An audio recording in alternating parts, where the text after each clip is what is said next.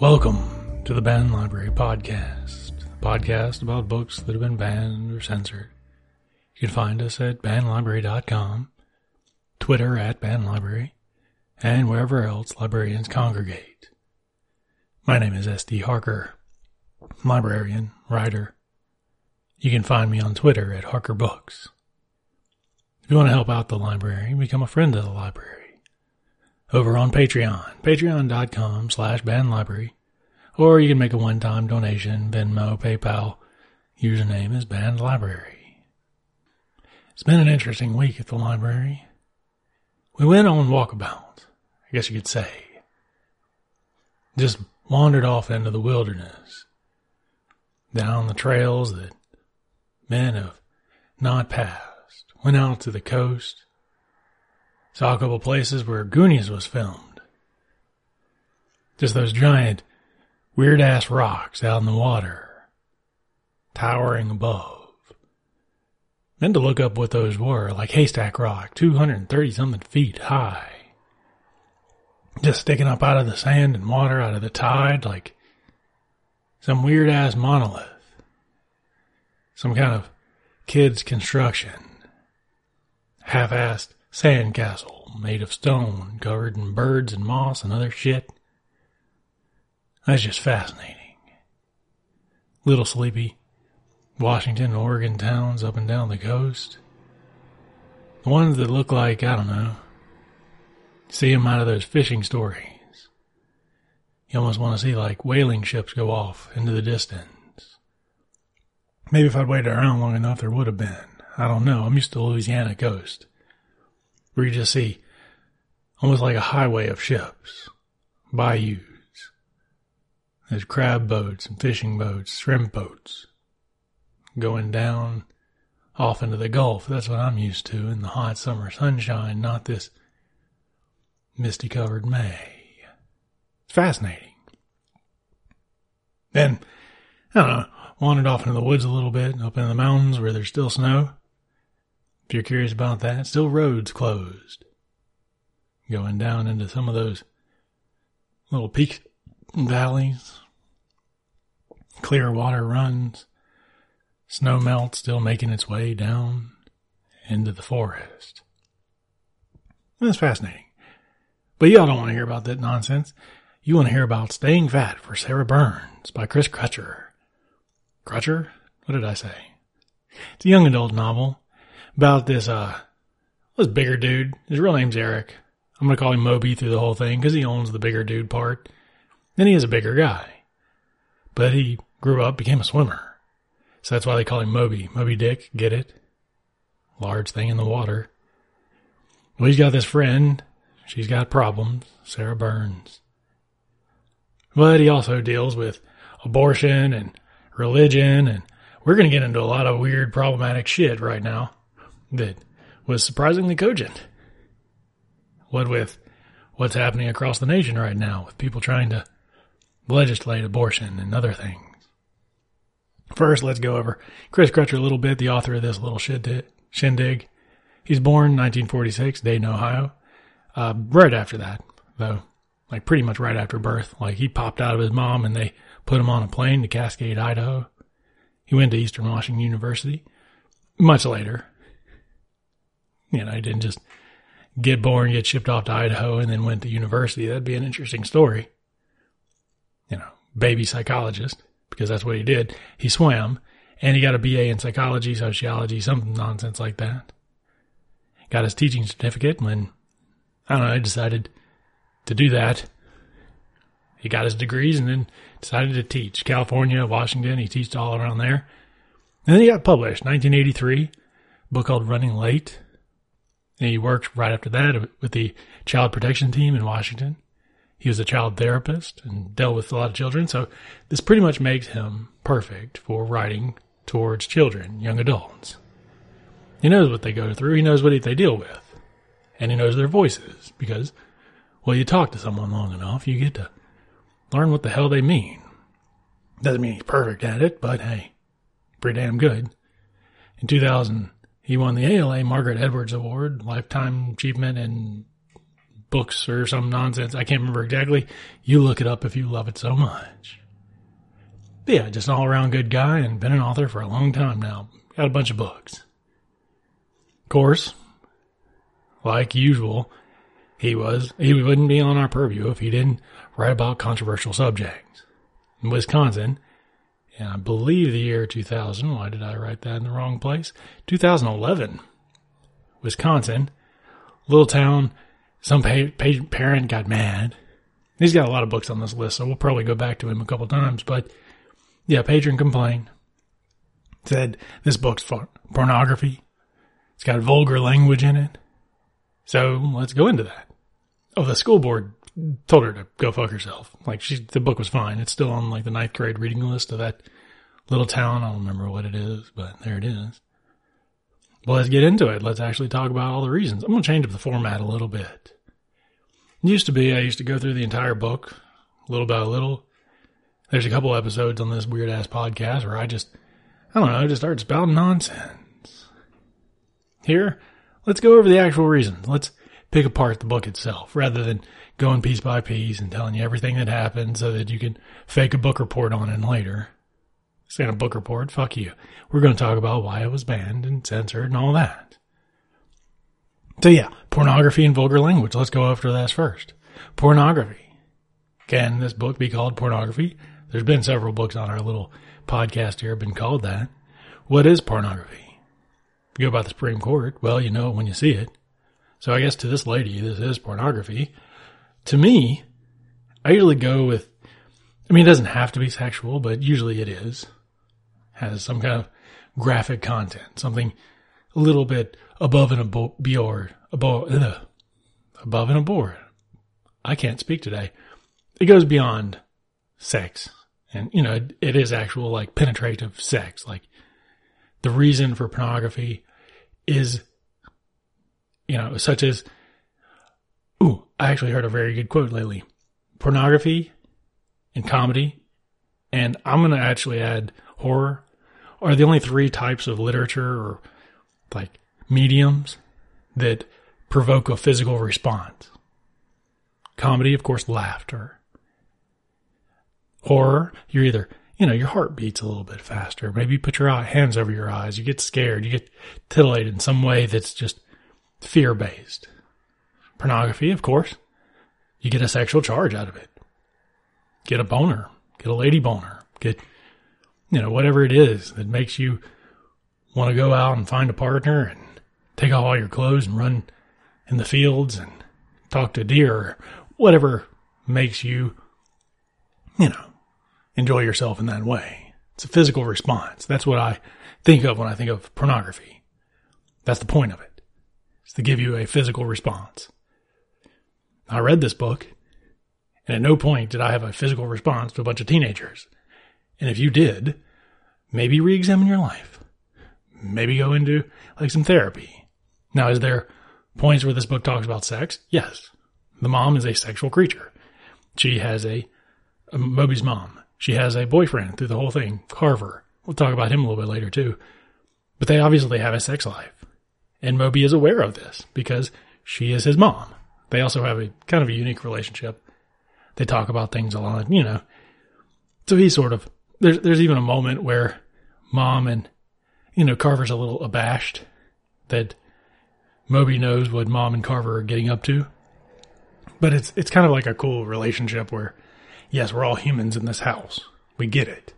To that point, I believe there's a mention of masturbation or that Moby has sexual feelings because he's a human being.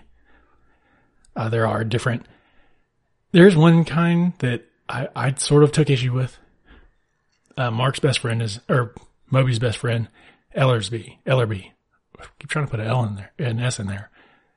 He's a pseudo-religious intellectual. No, he is an intellectual. He's a thinker. They're all thinkers in this book, of course. But we've got one scene where he's over at Moby's house and mom comes in after a run and Ellerby just slaps the woman on the ass and says something to the effect of, if I see it, I gotta go after it or something. I can't remember. That would have gotten you killed in my house growing up if one of my best friends slapped my mom on the ass, good looking ass or not, and I'm not going to comment on my mother in that way, but he would have lost that goddamn hand. Like, just straight up. And I can't think of one adult woman that I've ever known that probably would have taken a 16-year-old, 17-year-old slapping her on the ass. At all. Even mentions that, yeah, it was supposed to. But again, this isn't to titillate. It's just to illustrate that men and women in this story are aware of each other as sexual beings. It's kind of actually interesting. To that point, we go on the other end of that spectrum, Mark Britton. We'll get to him later too. Religious zealot, he's a little bit of a nut.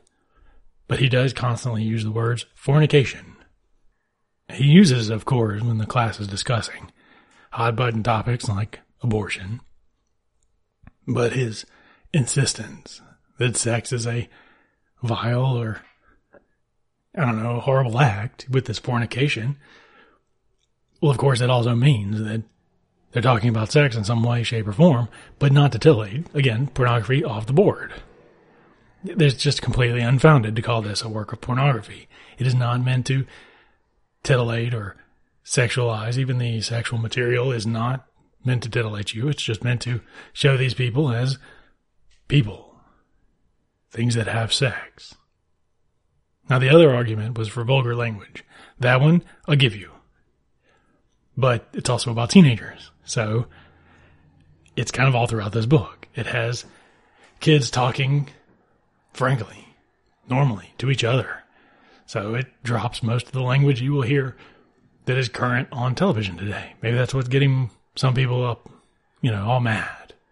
How can you say that on television? The kids today, they're saying it. If they say it in a book, they'll say it out loud. Well, guess what? They're saying it anyway.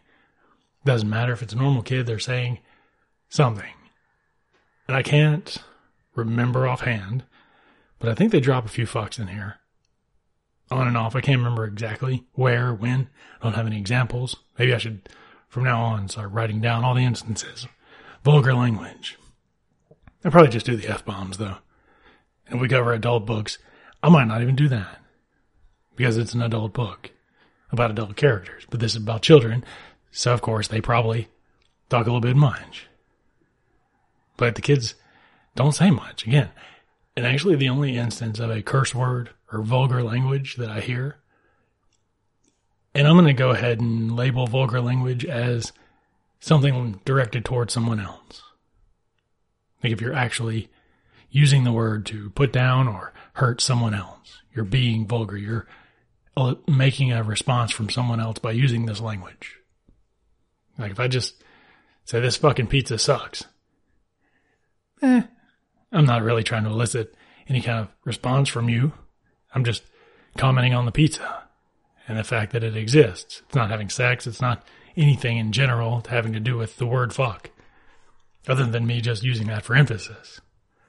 But when Mark Britton in class calls Jody a bitch, that is to elicit a response from Jody and from the rest of the class. Mark Britton is being a douche nozzle, but also commenting on Jody herself using that word. Now, if he just said, well, she's bitching, again, not really vulgar language, commenting on her, but not to put her down or hurt her in any way. Yeah, kids don't already say this, but that's the only instance that I can remember in this book where someone says something vulgar or heartbreakingly mean. But those were the only two reasons, pornography and vulgar language. And one is unfounded, and the other one, yeah, I get it. It's completely there. Totally. But it's also about children, so of course it's going to be there. Now, there are a lot of things in this book that are not talked about that I think are very hot button issues that maybe are roped into some people's mind as pornography or issues altogether. I'm going to loop one in with altogether as abortion, relationships, and sex. And these are all talked about in a classroom setting, in a controlled environment. But we also get it with Mark and Jody and misogyny that goes in between them. Mark is completely okay. Jody gives a whole speech about Okay, well, here's the situation. Mark's this super religious zealot kind of dude. Jody's his girlfriend that sort of been roped in with a lot of his belief systems. And it turns out, spoiler alert, I don't give a shit about those. Anyway, it turns out that they had been having sex. That he sort of talked her into it, or, they both wanted it. They're kids. And she got pregnant. And it was, quote, her job, unquote, to get the abortion. He made her go without. He has special leeway, though, because he's God's instrument and is out telling people about the word. But he can't walk across that picket line and go get that abortion. And Jody tells this whole thing to Moby, our protagonist. Tells him the whole thing. Not how she had to be alone during the whole thing. Quote, I just wanted to cry and have someone hold me. Unquote. It gives all the arguments around abortion without giving a judgment. It gives a reason for the abortion. There's no judgment, though. There's judgment toward people who judge other people for it. Which I guess is I don't know, is that an acceptance of abortion or not? If you give all sides of the debate, but just give a human story. Maybe this is the best way to do stories. Let's do a hot button topic right there. It's how Jesus told stories. He told stories to illustrate a topic. Whatever you brought from that was you. It's kind of what I like the dude. He's kind of awesome. Not really following a lot of it, but there you are. So yeah, there's this abortion topic is all throughout the book, but it's just illustrated through the characters, not actually said this is good or bad. It gives both arguments. Of course, the guy arguing against it turns out to be a religious zealot nutbag, judgmental, who hurt his girlfriend. So, I don't know. That sort of does really lead into our next one, the power of religion. Again, Mark Britton gives every corner of this. Mark Britton, our sort of villain, but not really, because they're all just people in this book. It's what I kind of like. They're not caricatures of, like, the religious zealot. But he's also a hypocrite. But he's also just a kid. He's a teenager. He's the kid that prays before the swim meet. He tries to drop class because they confronted issues and he feels ganged up on by Ellerby and Moby. There's a big talk about good and evil at the beginning, whether this is a good place or a bad place. And he's like, this is God's place. And everybody's like, illustrate the point. But he has no sense of humor about himself. That's what really leads to his big hysterical breakdown near the three-fourth part of this book. And it leads him to self-harm, which we'll also get to a little bit later after his hypocritic behavior has been exposed. On the flip side of that, we have Ellerby, the one famous for the ass-slapping mom. He's a minister's son, we find out. But he's also kind of a provocateur. He likes getting a rise out of people like Mark Britton, who use God as a weapon. He's against that, using religion and God as a weapon, but then on top of it, he kind of uses it himself. Again, he's a teenager. He's not that great. But he does have a lot of good speeches in this book about using God, using religion, caring about the world as it is, not as it should be. Like, don't use religion to paint things the way you want them to be. Use it to guide you in how they are right now. God itself, if he does exist, he's up there. He's outside of our purview. Why he did all this, why he started all this, beyond anything we can comprehend. But what he did do was drop our asses down on this planet together. And we should be nice to each other. Other people are not outside of our purview. We can help them. Even if it's smiling and giving a high five and saying, you're doing good today. That's what's not outside our purview. And that's why Ellerby likes to provoke people like Mark Britton, who are saying, God works in mysterious ways. And using that as some kind of defense so that they don't have to be accountable for anything they do. It's kind of fascinating. And we learned that he came by this because his mom died. And his dad sort of shut down his minister. So Ellerby just sort of, well, he shut down as well until his dad sort of had to realize what he was doing to his son. And they talked about it, and they realized that, the world's not a horrible, broken place. But it can be if we don't help each other. It's kind of a really good idea. You also get a big confrontation point between Ellerby's dad, who, again, is this minister of overwhelming love and support, but also will shut your ass down like he does the vice principal. And that's a fun scene because at this point, Mark Brennan has realized or gotten pushed, and he's tried to commit suicide. So his dad's come in, and the vice principal, Mr. Mounts, he's an issue. He's got problems, and he wants to, get everybody in trouble. So he's got the dad there, but he's the one acting more like the dad because he goes to their church. And the dads just face off. It's kind of fun to show that kind of protection. Another big thing, and I'll just wrap up I think we've talked a lot about the religion. And that's sort of the thesis of one of the books. Be nice to each other. Help each other out. And it bleeds into the next thing because Ellerby's big speech is Sarah Burns, the title character and the titular character, I guess. She has burns all over her body. And at the start of the book, they're in high school, and she has just stopped talking. And Ellerby talks about how he sees Moby going every day to talk to Sarah Burns, even though she's not talking back. And about how he's ashamed. He's never talked or tried to help Sarah Burns. He's always just looked away from her like everybody else did because of her disfiguring burns. And that leads into the next thing, which is child abuse and bullying. Disfigurement in general, but child abuse and bullying, how those two things work together because they're pretty much the same thing. Someone in power picking or hurting or humiliating someone without power. Sarah's father abused her. Her mom refuses to help her multiple times in the story.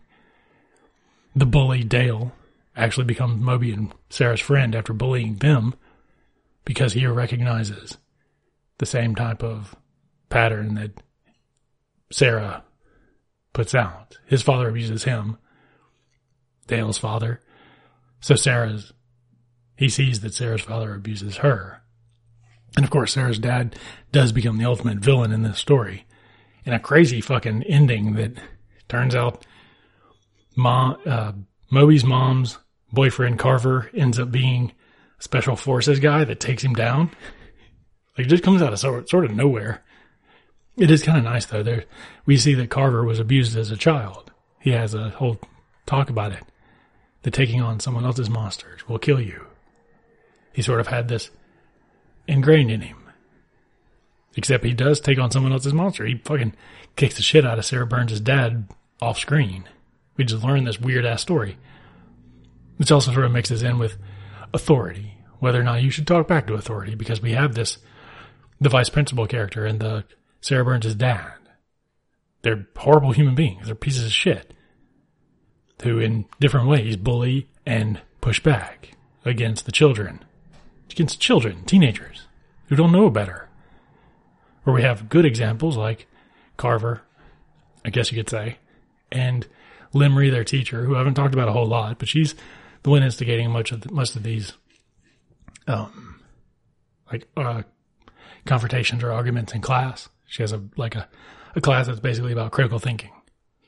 And that's why they talk about abortion. They talk about, is the world a good place or a bad place? Basically, her whole thesis is, you're your own life's accountant. You're the only one taking track about whether you're a good or a bad person or not. So there's a lot of good juxtapositions in there on authority and how you use that authority to bully, to abuse, or to help, to further their kids, to have them talk about it and come away with their own thoughts, versus the other one, which is sort of the religious zealot idea about forcing thoughts into someone's head based on, I don't know, a dogmatic purpose. And there's also one about health and suicide, physical harm. But the whole reason behind the staying fat for Sarah Burns is that when they were friends when she was little, Sarah Burns was disfigured, Moby was fat, so they were both sort of looked down upon.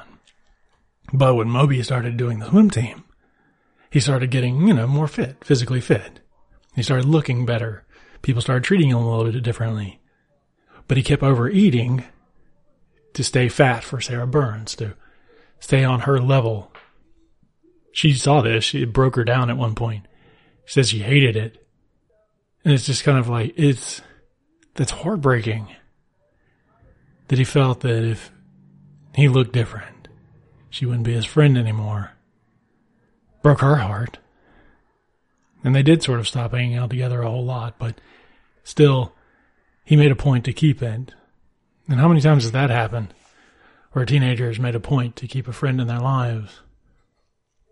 Think about how many people you've been friends with that have sort of faded off into the distance.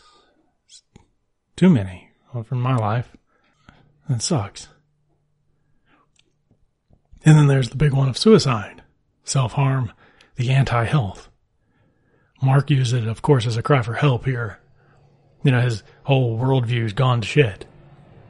So he goes home and takes a bunch of pills. He lost his sense of purpose and self. It's the complete different than the whole swimming, the sports as therapy, because he couldn't be his own taskmaster. Because the thing that he relied on, that he made his own right choices, that God had chosen him to spread the word. When he had to face down the whole abortion thing, that he wasn't the best thing ever, well, he chose to try to end it. Or at least do something so extreme that other people had to look at him. Maybe that's the thesis of this whole book. Be your own taskmaster. Don't compare yourself to other people. Don't compare yourself to the dogmatic principles of other people. And if when someone says something to you, maybe try to help them. But don't follow them. I don't know. And that's where this episode's going to end. Thank you for listening. Stay in. Read a book.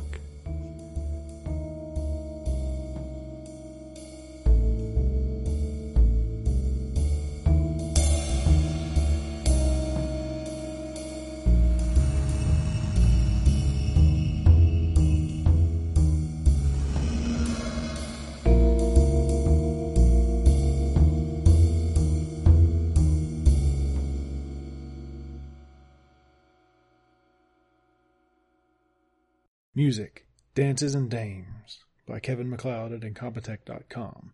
Licensed under Creative Commons by Attribution 3.0.